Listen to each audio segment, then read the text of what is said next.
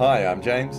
And I'm Cairo. And we're bringing you Who Cares Wins, the podcast all about caring. Sharing some of the amazing stories and light-hearted aspects of the role, but not shying away from some of the more difficult aspects. And doing it with a smile on our face. And if you find those stories helpful, please do subscribe and rate them highly on your podcast provider, because it makes a real difference to getting these stories to those people who are sometimes really struggling. Right, James, let's get on with the show.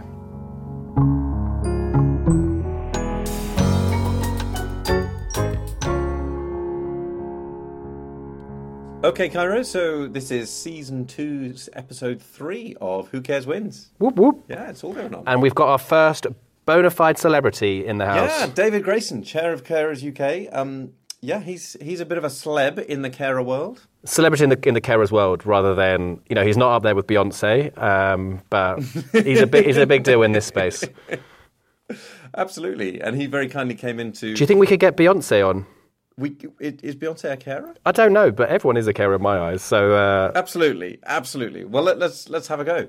But no, David very kindly came down to the Phoenix Court podcasting studio and had a chat. Yeah, I think it's really interesting because he'd been both cared for and a caree, and I think that gives you quite an interesting dynamic. So yeah, super interesting interview. Yeah. Let's give it a listen.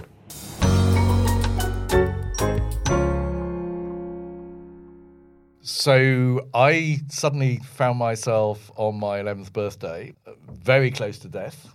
I had contracted, no one still to this day knows how, but I contracted a very serious bone disease called osteomyelitis.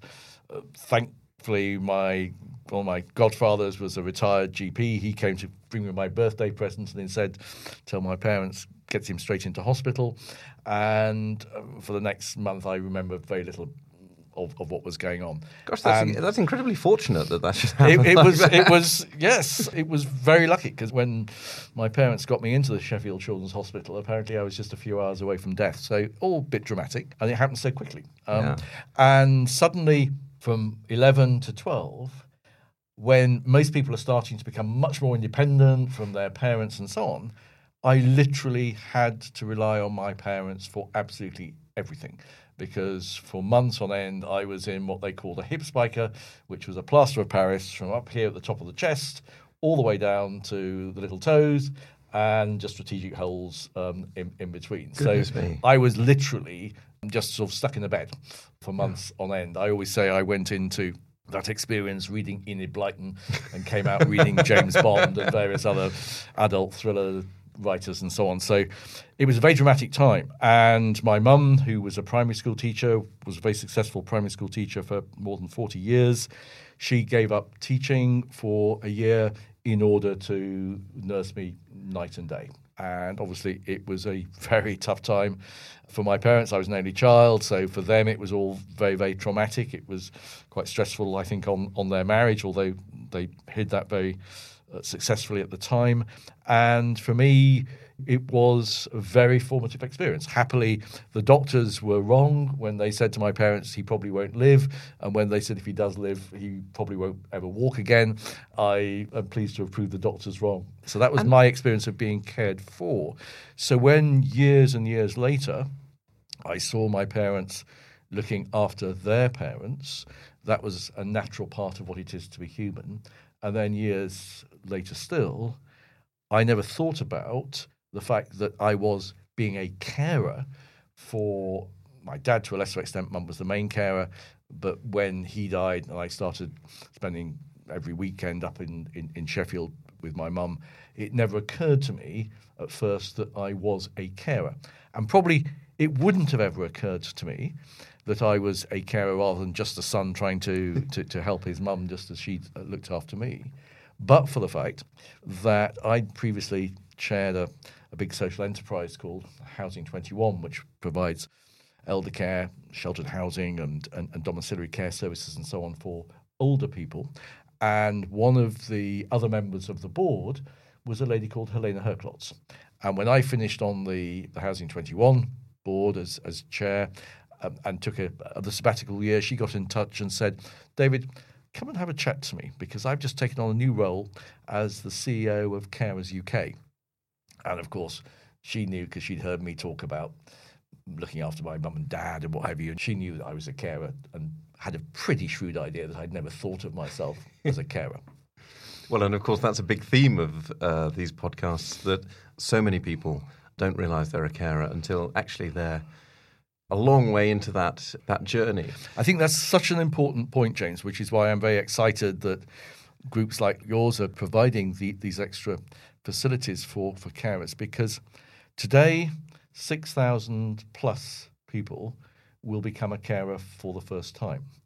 And our challenge, and the challenge of other carers organisations all over the country, is to try to get many more of those people to recognise much earlier than, as you say, many people currently do, and as I did, that we are a carer. But the crucial reason why I'm so keen that we get many more people to identify themselves at a much earlier point in their caring journey is because if we do, they're more likely to go looking for advice and information. And I have talked over the years that I've been chairing Carers UK to so many carers around the country who have said to me, David, if only I had known at the beginning of my caring journey all of the things I know now, how much easier it would have been for me, how much more resilient I would feel as a carer. So I'm really passionate about getting people aware of the idea that most of us during the course of our lives will probably be cared for, be carers at different points. And if we can get more effective advice and information faster, that is all to the good. Well, absolutely. And we've got common cause there. And I think one of the things that really excites me is that those 6,000 people who today are becoming a carer will feel very lonely on that exercise. And the more that we can bring them together and say, you know, there are 6,000 other people who have had that experience today alongside you, that is hugely powerful. I think this, again, is very important because although I already kept saying in the few minutes we've been chatting, this is part of what it is to be human. This is not something separate and so on. But still, when it happens to you, it can be quite a lonely experience, as you say. And again, I've talked to lots of carers who've said, I didn't really notice it. But actually, gradually, my social circle was shrinking, often for a whole variety of reasons. In some cases, just because the carer didn't have time. Perhaps if they'd had to give up work to care, then their income was much less, and therefore they simply couldn't afford to socialise. And of course, it's embarrassing to say to people, actually, you're choosing too expensive places to go and eat, or I just can't afford that. So the loneliness point, again, is really important, which is why Carers UK, for instance, we have an online community chat room which encourages people to just vent, actually, sometimes about some of the frustrations that they might be feeling or the fears that they're feeling about, am I doing a good enough job, etc. Because most of us always feel we've never done it as well as we could or we should. Oh, absolutely. And can you tell me a little bit about how you managed to be an entrepreneur, a lecturer, and have a very successful professional life, if you don't mind me making you blush a little bit, whilst also particularly looking after your mum. And of course, she was in Sheffield, and most of your professional life will have been in London, I imagine. London and Cranfield School of Management, which is about 50 miles north of London, between Milton Keynes and Bedford, for those not sure where Cranfield University is. I got to know the Midland Main Line train service exceptionally well. It's a great line. I could do all of the guards' announcements for him or her very, very easily, still can. And I did find, and again, this goes back, and I'm the chair of Carers UK, for heaven's sake, so I should know all of the data, all of the facts, etc. But it was only in retrospect, as I really thought carefully about it afterwards, because in the moment, you're just in the moment and you're too busy. But actually, in retrospect, I realised that I stopped taking invitations for work-related things unless it was absolutely on project for something I was very specifically working on there and then. So anything more kind of discursive, I was tending to decline because I simply didn't have the time.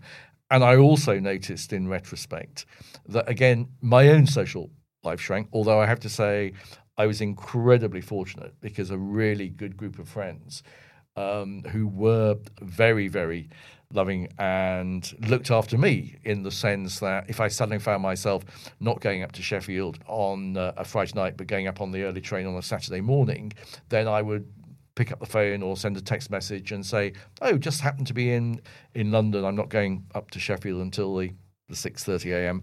train. And immediately the message would be pinged back, get round here because the food will be ready at 7:30, come and have a bite to eat and so on. So I was very lucky that a circle of really good close friends who kept sort of making sure that I was doing other things. But yes, I mean, I spent a lot of time, and be very clear, it is, I'm sure, the most important thing I will ever do in my life, looking after my mum, and crucially, making sure that she was able to stay both safely and happily in the family home, and as she wished, she died there rather than going to hospital and so on. So I don't in any way regret. It was an incredibly important part of being sort of alive.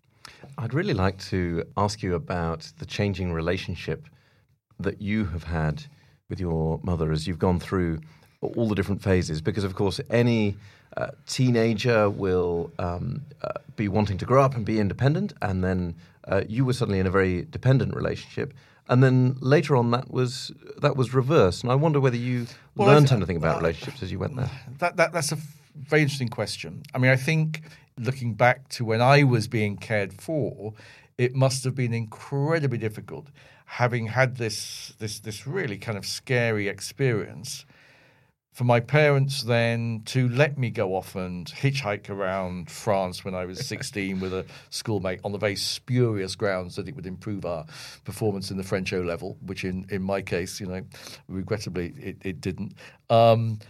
My parents, I think, were incredibly visionary and understanding that I had to get my independence back as quickly as possible. And I'm sure my mum was terrified the first time after my hip spiker was off and I was on crutches and had got really quite confident again about being on crutches, when I said, right, I want to go and get an ice cream from the village store. And I'm sure part of her must have said, no. If you think you're going up all the way up the street on your own and so on. But she always used to encourage me to be independent. And I think that point, whether it's my mum caring for stroppy teenage David or David looking after mum as she turned 90, I think understanding the need that all of us have to feel independent even when we are dependent. So, David, you've taken on this role with Carers UK now. Well, it's when you say taking it on, I mean, I joined the board of Carers UK at the end of 2012. So I was doing Carers UK actually whilst looking after mum. And actually, one of the most difficult things I think I had to do was just a week, actually less than a week after mum had died, to chair the Carers UK AGM and annual members conference. And something I've never actually told anybody before, but obviously on my mobile phone there were all my regular favourite calls. And literally, I'm going into the building where we're having the Carers UK annual conference and AGM, and my phone goes, and I look at the phone, and obviously all the photos, the numbers, which are regular numbers, have pictures attached, and so up comes my mum's photo, and it's a call from home, and I am like, what is going on here? And actually, it was the wonderful neighbour across the road who was a huge part of, well, she and her husband were a huge part of mum's circle of care, and absolutely must be recognised. And she very kindly had said, I know you won't want to think about doing this, David. Do you want me to sort out your mum's clothes and put them in bags to take to the charities? Because we discussed what we're going to do. And she was wanting some advice about what to put in which bags and things. But oh my goodness, gosh, it was so difficult. When it seemed as if it was a phone call from mum. So you've taken on the role with Carers UK, and you've been doing that for coming up to 6 years now. Can you tell us a little bit about what Carers UK is doing and how, if people are looking for support, what they should do to engage with you? Absolutely. So it's the website is carersuk.org. We've been going since 1965. And our purpose is a very simple one. It's a society which respects and values and crucially also supports carers properly. And we really have three major areas of activity at the moment. So the first is that we have a very strong policy advocacy and campaigning arm. So we are trying to get a fairer deal for carers in terms of things like getting proper ring-fence funding for carers' breaks and increasing substantially the size of the fund for carer breaks. We are campaigning for an increase in the carers' allowance, at the very least to the same level as it is in Scotland, because of course in Scotland, as your listeners will know, caring is a devolved responsibility. The second major area of our activity is around advice and information and support. So there's a wealth of information on our website about what to think about, where to get specialist help and advice and so on. And then our third big area of activity is around caring and work, because most of us, me included, combine our caring with working. And it's in nobody's interests for people who are juggling their job and looking after a loved one should give up their job. Very often they are the people with the most experience in the organisation. They are very committed and so on. And so the employer loses institutional memory and expertise and so on. From the carer's perspective, immediately you've lost income, and of course the knock-on effect in terms of a lower pension pot when you come to retire. And actually, I also think it's not in the interest of the person cared for, because actually, if your carer is not getting out of the house on a regular basis to go to work and so on, is not bringing back in all of the bits of gossip and the extra things to chat about, etc., etc. So our work, we have a very strong network called Employers for Carers, which encourages employers from the public sector as well as from the private sector and the charity sector to be a great employer for the 1 in 7 of their workforce on average who will be juggling working and caring. And there's lots of very practical things that we do through Employers for Carers in terms of supporting employers to set up carer networks in their organisations, helping to think through the kind of flexibilities you might give for somebody who's got a caring responsibility. And also we now have something called Carer Confident, which is a benchmarking scheme which enables an employer to check and see, well, just how good are we at being a good employer, ideally a great employer for our working carers.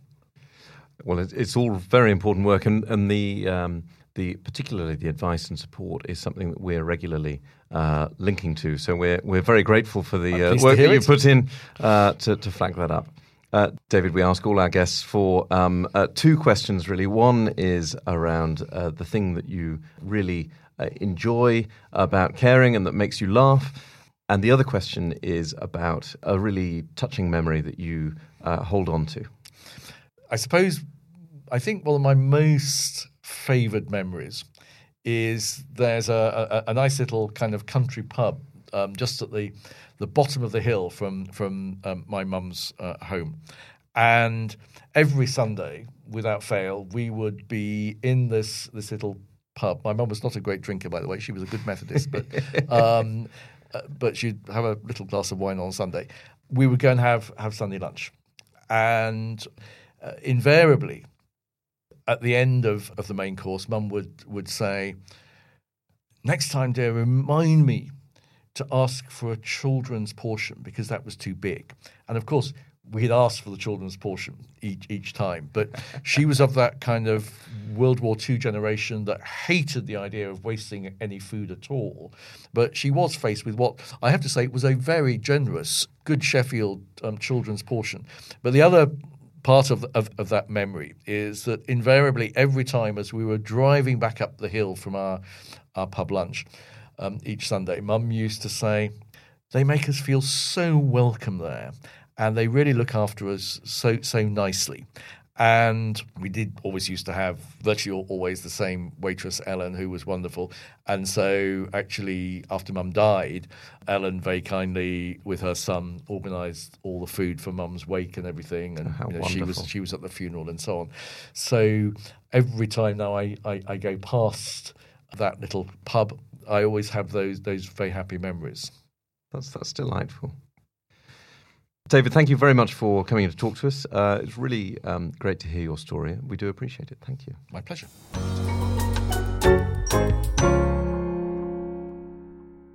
So I think what's really interesting about David's approach to all of this is that he sees caring as being an absolutely straightforward part of being a human that isn't a separate role. It's just a thing that you do at some point in your life, and we should all expect to do it. And it's something that we take in our stride, which I think is really commendable, actually. And you can really hear from the way he's describing it, the love and the affection that he's had for his parents, and that's been reciprocated. It's really very special. No, agreed. I think to a certain extent we do all know it's part of us. In the wedding vows, it's in sickness and in health, and I think it's probably more of a case that we just don't think about it.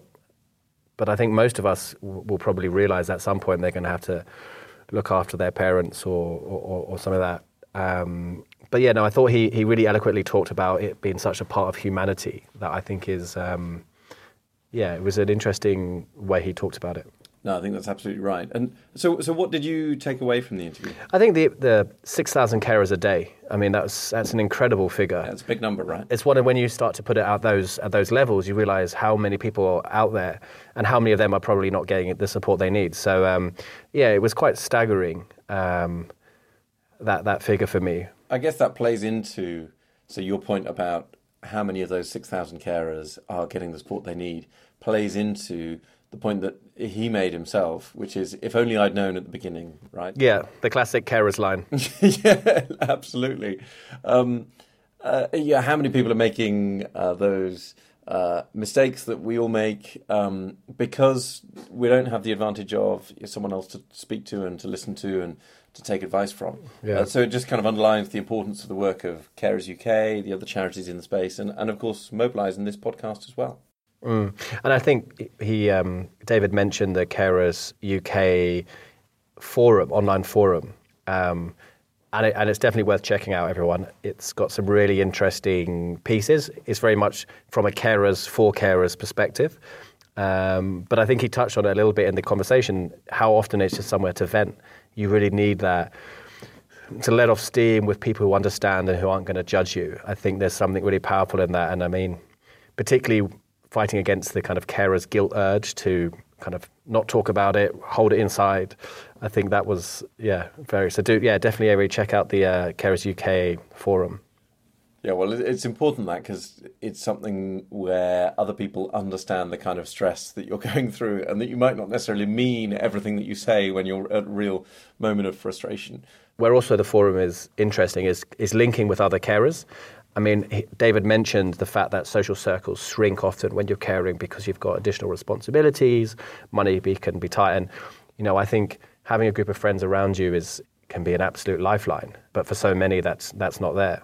And there's something that I've picked up from talking to a lot of people is being able to have conversations with people about something that's not related to bodily fluids or the minutiae of day to day, and just being able to take your mind off it actually and get onto something else, and essentially have a sort of mental and emotional break from the caring role as well. It's really important.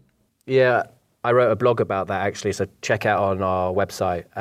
We're actually, although my friends were often trying to be kind and asking me how my mum was doing, it was a Saturday in the pub, and all I wanted to do was talk about football. I wanted it almost as an escape, and finding that balance can be difficult. So there's a really interesting interplay between having people who know and understand and can sympathise with also people kind of having no idea what's going on. And David alluded to it with his story of going into one of the Carers UK AGMs and getting a phone call from his mum, ostensibly, and how that must have been a huge emotional upheaval for him. And then moments later, he's got to perform as the chair of this thing. But people who don't know that won't necessarily be expecting him to be in that place. So having to put a front on things sometimes. And I know that that's something a lot of our listeners feel all the time. Yeah, those masks that you have to wear in different social situations. I mean, I can't imagine having something like that just before, a fairly big event. It's, I suppose for me, it also makes you think about how many people you come across who must be going through some really difficult times that you just don't know about. And, I suppose it's a nod to say, as a society, we should be nicer to people because we don't know what's happening in there. If somebody's having a bit of a bad day, it might be because, life is pretty tough. And I guess Carers UK are doing quite a lot to kind of raise the profile. They've got a fantastic... We must send a link out to the videos, the adverts that they've done in partnership with Centrica that tell a fantastic and powerful story about the relationship between carers and people who know them quite well. Yeah. For me, I think the story he told about the impact a polite waitress can have on your day, it really resonated with me. I think the amount of times where a small act of kindness from somebody outside can just change the whole dynamic of a day and really change everything. Change a difficult situation, whether it be, I remember an occasion when my mum, who struggles with her mobility, and this bus driver just, did everything to help her get onto, it was a coach, but really made that difference. And it just made the whole journey, my mum was talking about, what a nice young man. I mean, he wasn't young in any way, but, and it can just really pick up somebody's life. It's, I thought that was really powerful. And how touching that the same pub was able to lay on all the food for the wake after a funeral as well. I think that's a really fantastic, touching and generous offer. Do we know the name of the pub? Was that mentioned? Oh no. Well, we should do a name shout, a shout out sometime soon. I will ask David for the name of the pub. Yeah, we'll get the name of the pub and we'll go there for a drink one time. Yeah, absolutely. Great. David, thanks so much for sharing that story. We hope it's been helpful for everybody listening. I think it's great that somebody like David, who really, he is a carer, is in there, is heading up an organisation like Carers UK. It really makes sure that the organisation is driven with a kind of carers first perspective. So I think that's, it's going to be such a great moment. So really thank you so much, David, for giving your time to come and speak to us. It's been great. Thanks, Caro. Thanks, guys. Thanks, everyone.